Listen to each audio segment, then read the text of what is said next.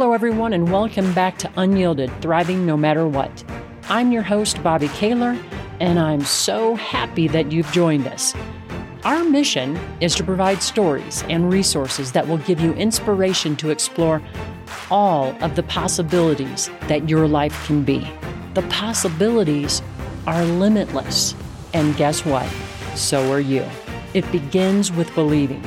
Believing in yourself, believing that the future is yours to write, believing that you can not only write your desired future, but that you have everything that you need to write it, edit it as needed, and fully and wonderfully live it. And you don't have to wait. You can start today. The pen truly is in your hand. I cannot wait to share this week's conversation with you.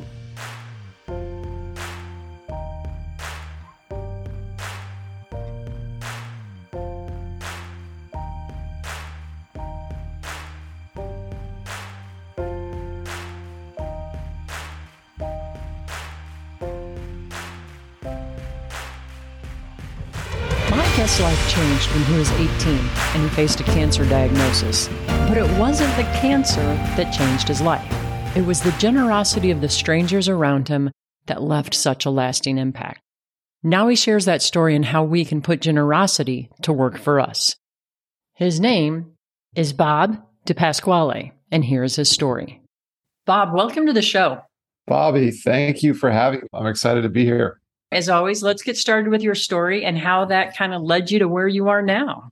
Sure. I was born in New York here in the United States and lived there for about 3 years. And I always tell people that I lived there for 3 years because I'm a New Yorker by birth, but I'm really a Floridian. I'm much different down here in South Florida than it is in New York. Although they do say there's a lot of people from the Northeast down here where I live, and there are, but my parents moved down to South Florida. They chased my grandparents down here. You know, sometimes I feel like grandparents, they chase their grandkids. Well, we kind of did it backwards in my family. Love that. And I love it. I live just west of Fort Lauderdale, and I've lived here most of my life, other than those first 3 years in college. And I really appreciate the warm weather. I'm the type of person that I grew up playing sports in the summer down here, so no complaints about humidity and heat. But I had an opportunity to go back up to college, back to New York for college at Hofstra University, which is in New York.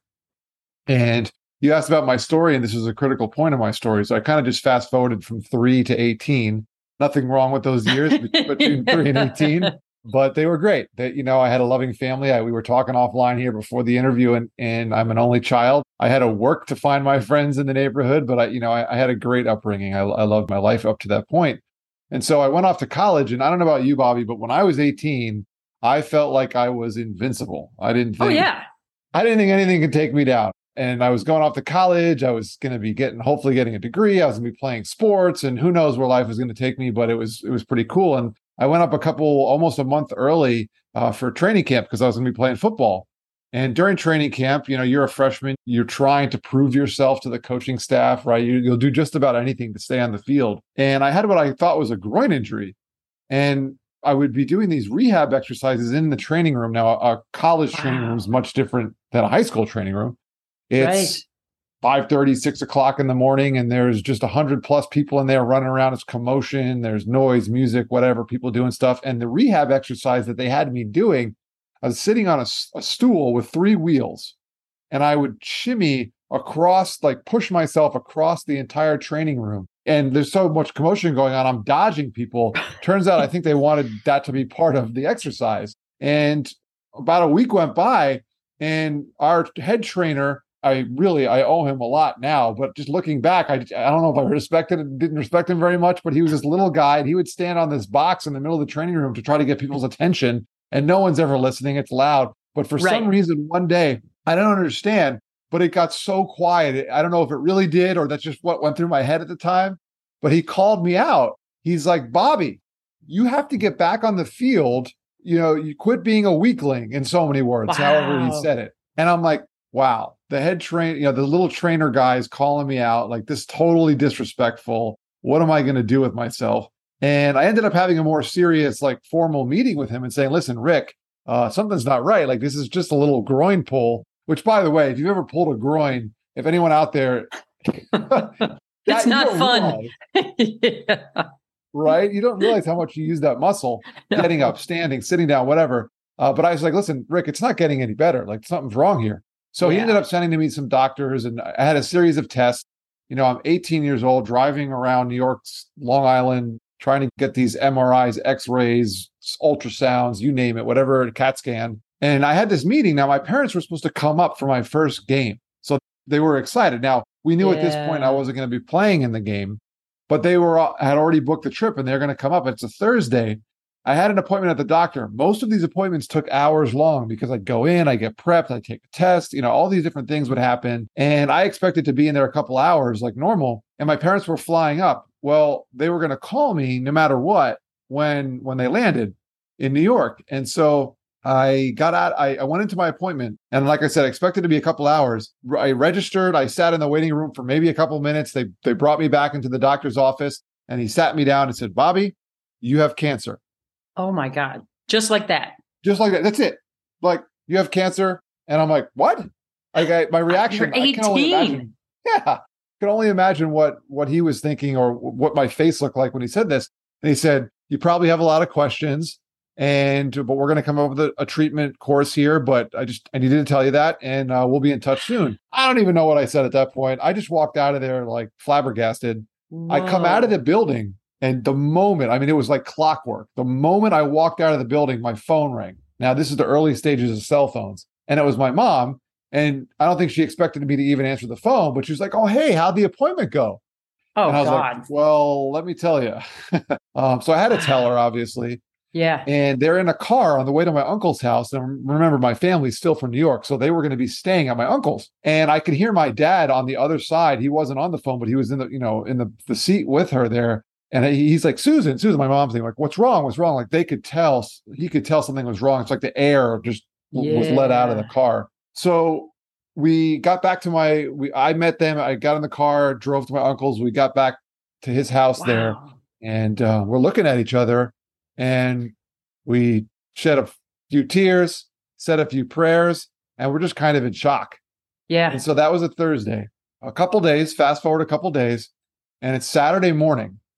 And my oncologist had already told me I had spoken with the oncologist on Friday, and he's like, listen, we don't know what the treatment plan is, but don't drop your classes. You're starting class on Monday. You got to live a normal life. And so I was just kind of thinking, like, what am I going to do with myself? And my uncle's best friend comes over the house, just comes by the house. Now, we've never met him before because, we were living in South Florida. And he goes directly to my parents and hands my parents his keys and says, Bob and Susan, I can only imagine what's going on with your son right now. Take my car for as long as you need it. I know you got plenty of doctor's appointments, places to drive over the next couple of weeks, but you can have my car.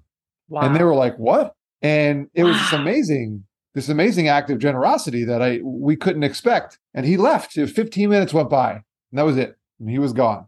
Total stranger to you and your parents. Complete stranger to us. Said, oh my God. Said goodbye to my uncle. And it's gone. He's there for maybe 15 minutes. We're like, what? That's crazy. He's just gone. So fast forward a couple more days. Monday is my first college class. Went to it. We took Tim's car and we drove around and did doctor's appointments. Tuesday morning, I go to my second ever college class. I come out and I'm like, I got to get something to eat. So I go to the cafeteria and I had like a breakfast burrito or something. And I don't know if you remember those televisions, like a tube television, not like a flat screen like we have these days. There's one of these hanging from a bracket. It's maybe 10 inches, probably not even, maybe 8 inches, hanging from a bracket in the corner of the ceiling and the wall in the cafeteria there. And the news is on. Now, I don't know what news channels to watch. I'm just, whatever's on, I'm watching. And I'm looking at the screen and all of a sudden, a plane hits one of the Twin Towers. So I call my dad and I said, hey, Dad, you watching? He's like, yeah, I'm in the living room here at your uncle's house. I'm watching the news. And all of a sudden, bam, second plane hits the other tower. And he's like, oh, wow. You better come back to your uncle's house. So I don't even think I finished eating, hopped in the car, and it normally would take me 15 minutes to drive from my school to my uncle's house. It took me 9 hours. 9 hours? 9 hours because I'm driving and in the distance, I see burning Twin Towers. Yeah. And I'm driving to my uncle's house in New York here. I ran out of gas in his neighborhood. But I listened to the whole thing and kind of watched it in the distance. I have a master's degree in broadcast journalism now. And I love radio. I will never listen to 9 straight hours of AM radio ever again in my life. And It's a lot. yeah, what an incredible day. We pushed my car into my uncle's driveway because, I was out of gas, and we got in there, and then we kind of had a repeat of the previous Thursday. Like, we looked at each other in shock, like, what's going on with the world? And we couldn't get a hold of my uncle. And my aunt was hysterical. No. She's like, what's going on? Where is he? Well, he was on business in Denver the previous night, and it must have been maybe 7, 8 o'clock. And he calls, and he's like, hey guys, I'm okay. I'm alive. I know what happened. I was supposed to be flying out, but they canceled my flight as soon as they figured out what was going on there in New York. And I'm going to try to catch the flight tomorrow morning, but thankfully I'm okay. So, yeah. But his best friend, Tim, was in the tower. No way. He perished that day. No. Oh. Yeah. And we were just devastated. We're like, here's this guy who did probably the nicest thing we've ever seen for us. And apparently he worked for Cantor Fitzgerald, an investment bank there in the towers. And that bank actually donated office space to the foundation that my uncle has for cystic fibrosis, and a disease that my cousin actually has. And so just about everyone for Cantor Fitzgerald's up early in the office at that time of day, and they all died. And the only employee for the foundation that would typically be in that early, her name is Tammy. She actually was uncharacteristically late that morning and was in the subway underneath the tower when it hit. She was able to escape, but the stories that she can tell are just incredible. So, oh my goodness! In such a short period of time, life was flipped upside down. So you asked about my story. Yeah, at 18 though, right? I mean, you go off to college, and it's like you're getting used to dorm life. You didn't get a chance at any of that. No, not really. Oh my God! So, that's terrible about Tim. I mean, yeah, it was just incredible. He was. And then I've heard more about him since then, obviously. And he was such a generous guy. And I actually had the opportunity to speak with his kids, who were just babies at the time. Both of my cousins now, my uncle's kids are married, but one of their weddings, Tim's kids were older at that point. I mean, this is, 15 years later, maybe almost 20 years later. And at that point, when we're at the wedding, I had a chance to speak with them a little bit more closely. And it was almost an awkward thing. We're in the middle of a wedding, but we're having this heart-to-heart conversation about their dad. But it was just amazing. It was, he was a great guy. Okay, so now I've got a lot of questions. But I bet. The first one, though, what happened like with the cancer treatment? I mean, you're cancer-free now, right? Yes, I am. Wow. So I have a really funny story. Maybe it's for another show. It's a long story too. But for me to go through initial testing and treatments and everything during that post 9/11 time in New York was just a disaster. Yeah. We couldn't get anywhere in the city and even the island. I mean, places were closed, getting appointments. It was ridiculous, to be honest with you. Right. Then I had to have surgery. It ended up being testicular cancer. Man. As you might have been able to tell by the groin injury.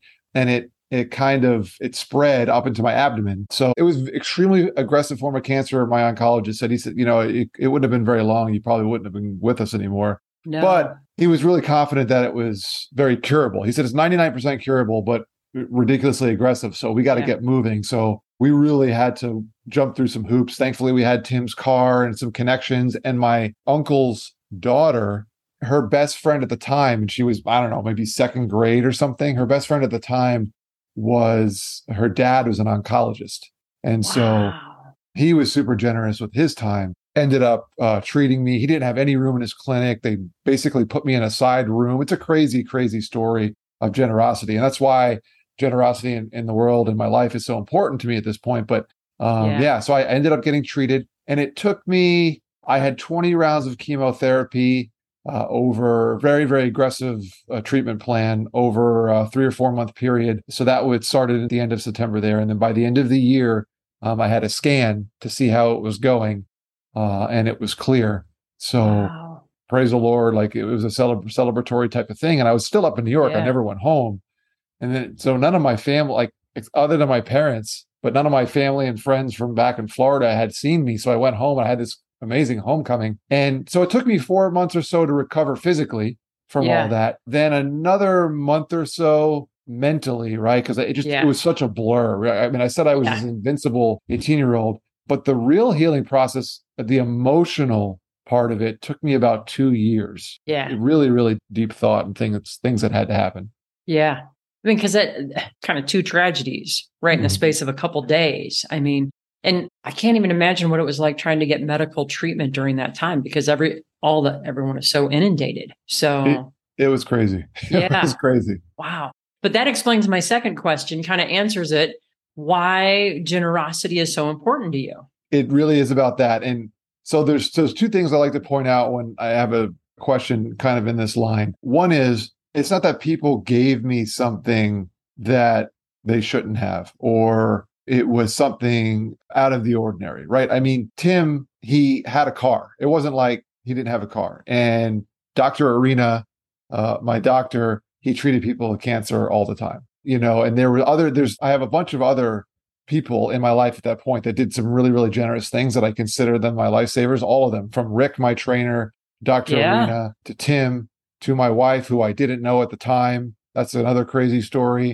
All these people did things for me that I had no idea they didn't have to do. And their generosity was somewhat radical. And I talk about radical generosity a lot as well, because I think most humans are wired to be pretty generous people. Like, we'll be giving if there's someone really in need that you can see. It's almost obvious to help them. And not that you shouldn't do that. I think we should be generous people. But there's certain people in my life that have displayed what I would call radical generosity. Generosity that the average person probably wouldn't think is something logical to do, like give them your car, right? Something Yeah. like that. Or open up your chemotherapy clinic and basically put somebody in a closet and figure out a way to treat them during a 9/11, disaster. Like, it just, Yeah. all these things that happen. And so, yes, generosity is extremely important. So that's number one. Like, they had things available to them, that Right. they had resources that they could give. And I know that in my life, even before that, but especially since then, I've identified plenty of resources, whether it's time or money or influence or knowledge, those things that we have to be generous. And then the other point is that I think is really important, why generosity is important to me, is because I truly believe that everyone has some sort of gift or skill that they've been given to make the world a better place. And that doesn't mean they have to change the entire world. Doesn't mean they're going to solve world hunger, but it might be something as simple as a smile or just a way to connect with people on a local level. And so one of the greatest quotes that I ever heard, and from a man, I guess he was almost a kid at the time.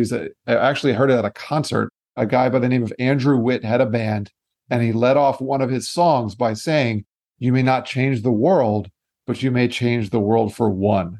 And that just stuck with me. And so now I believe that a big part of that process of changing someone's world is being simply generous. Yeah. I love that. I love that. And it's a great point, that they had resources to give. So what happens if someone, let's say, doesn't have resources to give? What would you say then? Well, my challenge or my argument would be that there's some sort of resource that everyone has to give. Yeah. But I do understand the question, and I've been there myself. I've definitely been times where I felt like, man, I wish I could help this person, and I don't feel capable of doing it, whether they need money or they need help building something or making a connection, whatever it might be. I know the feeling to feel helpless or to be not of very much help when that happens. And so one way to do that for me, or to help in those type of situations, I've really tried to be intentional since my whole experience about 20 years ago, but even more so probably in the last 5 or 10 years of my life. I've really tried to be aware of the people around me, especially with digital technology these days. Our networks have grown by so much. We really have enough. Most of us have an opportunity to meet and know and understand enough people so that we can make the right connections. So I know if there's someone in need, I know I have a pretty good chance that I can at least point them in the right direction. That's right. So for me, that's really, really important. But even beyond that, that's more of a practical tip, right? So just be aware, note, like LinkedIn is a tremendous tool these days, right? I mean, you can find out so much information about people and what they can help with. So I try to be a good connector in a practical way, but in a more introspective way, I suggest in a small portion of the work that we do at my firm that my business partner and I founded, it's helping people identify what's most important to them. And I feel, and I strongly believe, that if we know what's most important to us, that will also help us figure out how we can be of assistance to other people and not, so it's not just about us. Like knowing what's important for me is a benefit, not just for me. Yeah. And I think that if we don't know what's important to ourselves, it's almost like we can miss what's important to others because we haven't really taken the time to think about it. Yeah. That train of thought. I mean, there's a lot of divisive things that go on in the world. They probably have since the beginning of time. Yeah. But maybe they're more magnified right now in the world. I don't know what it is. Maybe it's been the pandemic or just media coverage or social media, like we just talked about, being so available. So there is a lot of, I think there's some superficial thoughts out there that humans are not a lot alike. And while I believe that we should embrace our differences, I think that's what makes us beautiful. I think that's cool. It's interesting. How boring would the world be if we were all the same person? If everyone was named Bobby, not just me, you, and our dads. So it would be a pretty boring world, but that's certainly not the case. So we are different, but I think we're built, our minds are designed to think the same way and use the same trains of thought to survive, really, but also to support each other. And I think if we can understand how we feel joy and how we feel accomplished and worthy of great things in the world, I think that will also help us understand how other people feel that way as well. And it is key, right? So if we can understand ourselves and those trains of thought, I think we have a much better chance of understanding those around us. Yeah. I love that. And it reminds me of something I learned when I was getting certified in emotional intelligence, because the question often comes up like, well, what happens if someone just doesn't have empathy towards others? I mean, that's a common thing. And one of the best ways to learn empathy is to get in touch with what you're feeling, because by doing that, it opens you up so that you can learn more about others. The other thing you said earlier, too, that I just really agree with, sometimes it can be as simple as a smile or a kind word, or I used to travel a lot for work. Like I was on a plane so many times a month. It was unbelievable. And I'd usually take the earliest flights in the morning that I could because it was, the less chance of delay. And when I'd board the plane, the flight attendants are standing there. And I have to think that's got to be one of the toughest jobs in the world. I mean, just think about all the complaints they get all day, every day. Most people aren't happy. So every time I'd get on the plane, I'd always make a point of making eye contact and just saying good morning. And whenever possible, like if they had a cute necklace or earrings or a cool tie, whatever, comment. And it was amazing to me because I always thought, is that kind of cheesy? But it was amazing to me how warm their smiles back would be. Like, wow, thank you for noticing me. So just something that simple, I think it can make a difference. Yeah, that's powerful. I think a lot of people probably underestimate the value of that for sure. Yeah. And I could think of a few examples in my life of people that have just turned my day around just by being kind.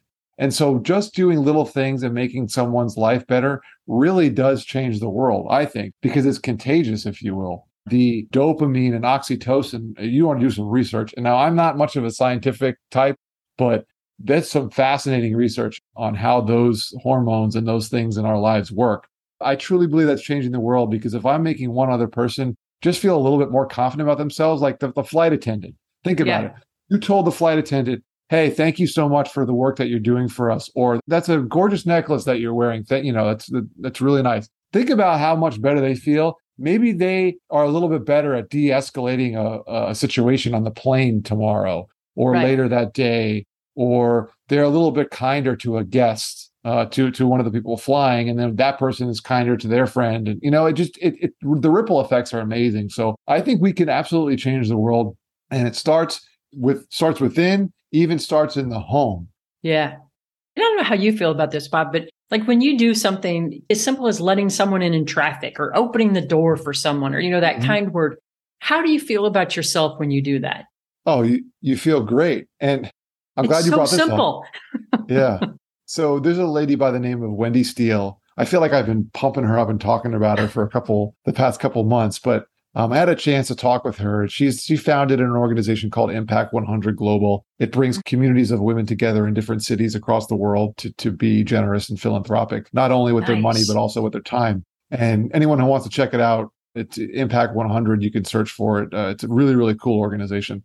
But she has a TED Talk that's probably 10 or 15 years old, somewhere in that range. And she talks about oxytocin, one of the hormones that I mentioned earlier. Yeah. And it's fascinating because most of us, like you just talked about, Bobby, like how good it feels to be generous and kind to someone, right? So you get a hit of oxytocin. But from a good feeling bonding with other people perspective, the giver experiences a release of oxytocin.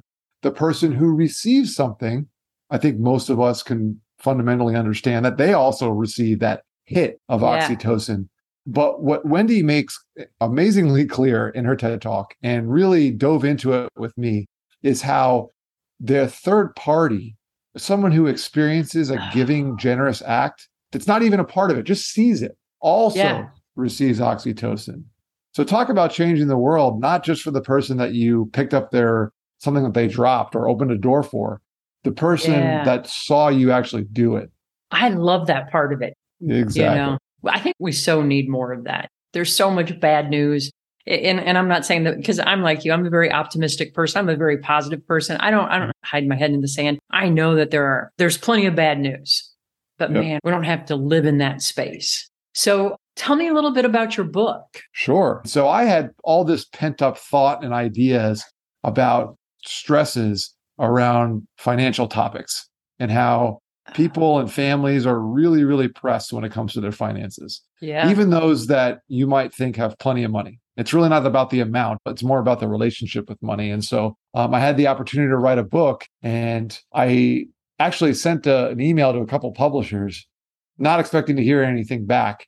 But they both responded. One of them in particular had said to me, "Hey, so Bob, sounds like a great idea. How far along are you in your manuscript?" And I wrote back, "What's a manuscript?" I didn't even know what that was, to be honest with you. I didn't remember from, whenever I learned that in school. So I dove right in and I just dumped my thoughts about social media, technology, and the ad space of today and how it's causing us stress on our finances. When in theory, you would think technology is supposed to make things simpler, but it's actually making it more complicated, to be honest with you. Wow. So how does it, I'm intrigued. How does it create more stress? Well, the main reason is uncertainty. In many people's lives, whether you know it or not, human beings are very planned beings. You might not consider yourself the schedule type or the person who has a really tight schedule, but we prefer to know what's happening. Like, so for example, the scariest part of my cancer situation that we talked about was when we didn't know what we were going to do. That's right. Once we figured out what we were going to do, not that I was happy, but I was in a much better place because I knew the course of action and we knew what it was. And the same thing goes for money. We're afraid of unexpected expenses. We have 17 different types of insurance because we're afraid of catastrophe. We would rather not look at our bank account than balance our checkbook, right? Because we would just prefer not to know because it's too much uncertainty. So there's a lot of stress about that. And then the other point of stress that I found, and a big portion of what the book talks about, is that we've been given thousands of million messages, over 2,100, did some research, there's over 2,100 times per day that we interact with some kind of device or swiping, clicking, looking, experiencing. And the vast majority of those messages tell us that we don't have enough. That's right. We're not adequate. Somehow, some way. Exactly. It always comes back to money, whether you need to buy a specific product or you need to buy a course or you would look better in this or this will help you feel better, whatever it might be.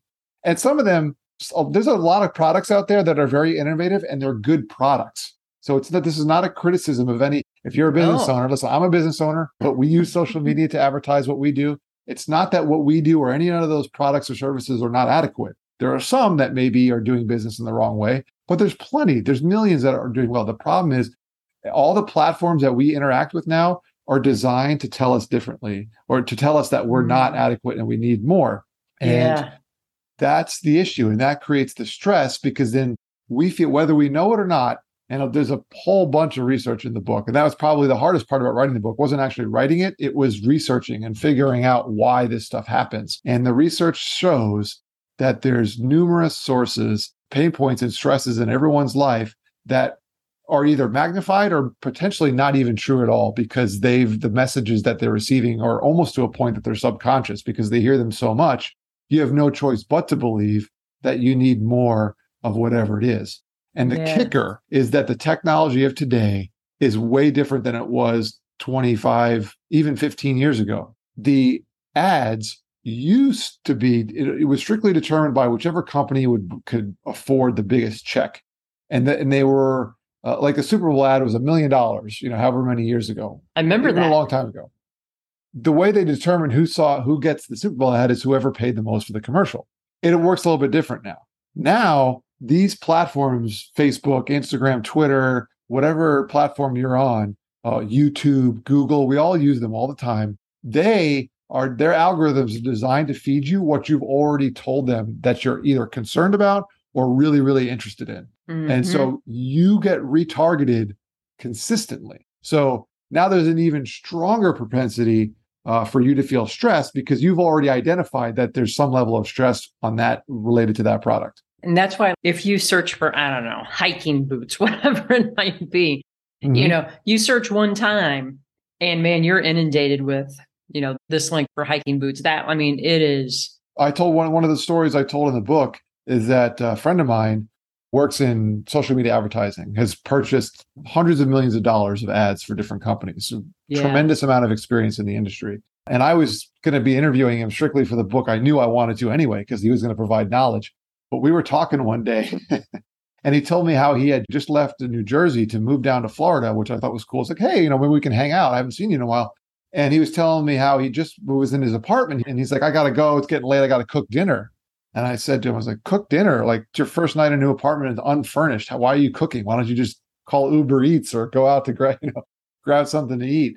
And he's like, well, I have this Brava oven. And shout out to Brava, because their retargeting ads are incredibly powerful, because he sent me a link. I must have looked at it for 30 seconds, not even, maybe 15 seconds.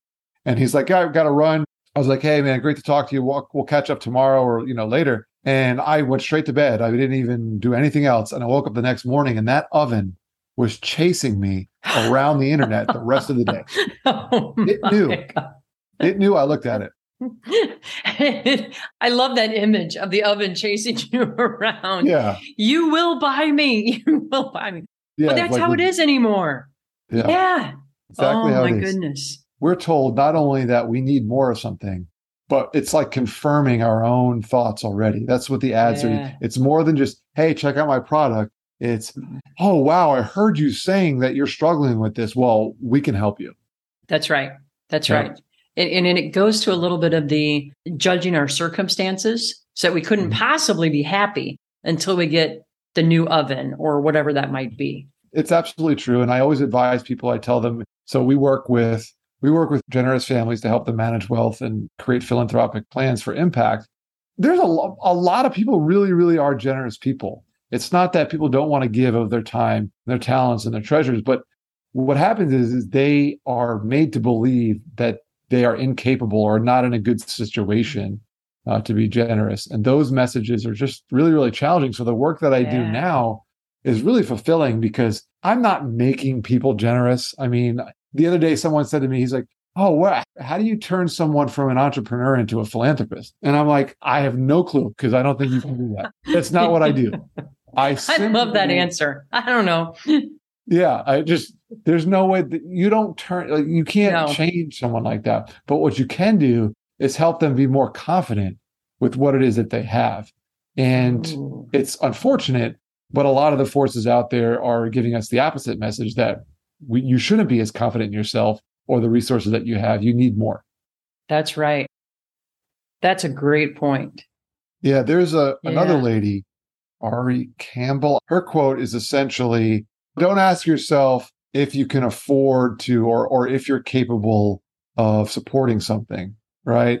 Ask yourself, what good can you do with what you have? So I'm butchering that completely. It's much slicker, but the explanation is essentially this. As opposed to sitting back and letting forces tell you what you need or don't need, or even how, being solicited to use what you have to help other people, you should be more proactive with it. And you'd be surprised on how effective it is for the actual generosity, but also for your own mindset, just in life, your own fulfillment, when you're more proactive about what it is that you're trying to do. So identify things that are really, really important to you, and then go research and chase after them. You'll be surprised how much easier it is to be a giving, generous person. That makes a lot of sense.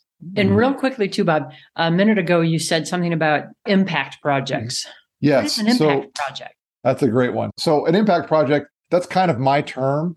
Okay. or someone living out their generosity. And in the work that we do, people will ask us, how can I make a difference with what I have? And sometimes I think people believe, maybe it's because some of the technical knowledge or conversations that we get into about foundations and charitable remainder trusts and donor advised funds and all those technical things, mostly in the financial and estate planning world, that can get really confusing and intimidating. Going back to the unknown, I started using, instead of saying your foundation or your charity or your philanthropic giving or, your the money, whatever it is, instead of using those terms, I started using the word impact project or the phrase impact project, because I think we all have small little impact projects or big impact projects that we do all the time. So, for example, I know someone, a good friend of mine, who goes to visit shut-in people just out of the goodness of her heart. She retired, and someone was like, well, what are you going to do in retirement? And she's like, well, I don't have a lot of resources. I'm not going to start I don't have $100 million. I don't really have a lot, but what I can do is I can go talk to people. So she got a list of all these people that are shut in their home, and her impact project is not formal. There's no website. There's no donations. It's just her and occasionally a friend of hers. She takes someone with her and they drive around town once a week and they go visit the people who are bedridden or can't leave their home. And it's just an amazing little thing. And so that's an impact project. Another example could be simply cleaning some stuff up around a building or, doing a beach cleanup day. There's all kinds of little things. So that's what an impact project is. It's something that's making a positive impact in the world that you did, and it doesn't have to be huge. I love that. I love that idea. And you're right. If you start talking about foundations or whatever, it's like, it's too big. So Bob, tell us, how can people learn more about the work that you're doing and your book and all that kind of good stuff? Sure. Anything about myself and my social links. I love to interact with people on social media, try to use it for a force for good and positivity in the world. You can go to bobdipasquale.com. So book and all of that information is right there, my blog and the podcast that we do. And then if you're interested in what we do at the business, you can just go to initiateimpact.com. Nice. That's perfect. And I'll put those in the show notes as well. Thank you so much for your time today, for sharing your story. And I really love the notion of the impact projects. That's just a great phrase. I love that. Good. I'm glad you like it. It's hopefully catching on. The other word that I use all the time, and I think my close friends and family over the past couple of years have kind of giggled at it, but I use the term impact maker all the time. Ooh. And if you try to type it in on your computer, the spell check will not allow it. But I've made it into a word on my computers. I always say impact makers, just live out your generosity. I love that. That's awesome. Thank you so much. Bobby, thank you so much. I wish you the best. I hope you had a lot of takeaways from that interview. Here are 3 of my favorites. Number 1, as a listener, are you being hospitable? I loved that framing. Are we really inviting and welcoming the other person to share their story? Number 2, stop rushing past our experiences and the opportunity to reflect on them. That's where we find the gold nuggets, but only if we take the time to mine them. And finally, number 3, challenge the belief that we have to be invincible. During my time at Aslan, everyone used to joke that I was Superwoman and that I wore a cape. And I was proud of that. And I suppose that I still am to some extent. However, the problem is that wearing a cape is lonely and it's exhausting. Maybe it's time that we put down our capes. Those were just the 3 that stood out to me. I hope that you gleaned some insights that will help you thrive in new ways. Thanks for tuning in and for listening. And by the way, if you haven't done so already, maybe you'd leave us a review, as that really helps more people find us. I hope that you have a great week and that you thrive no matter what.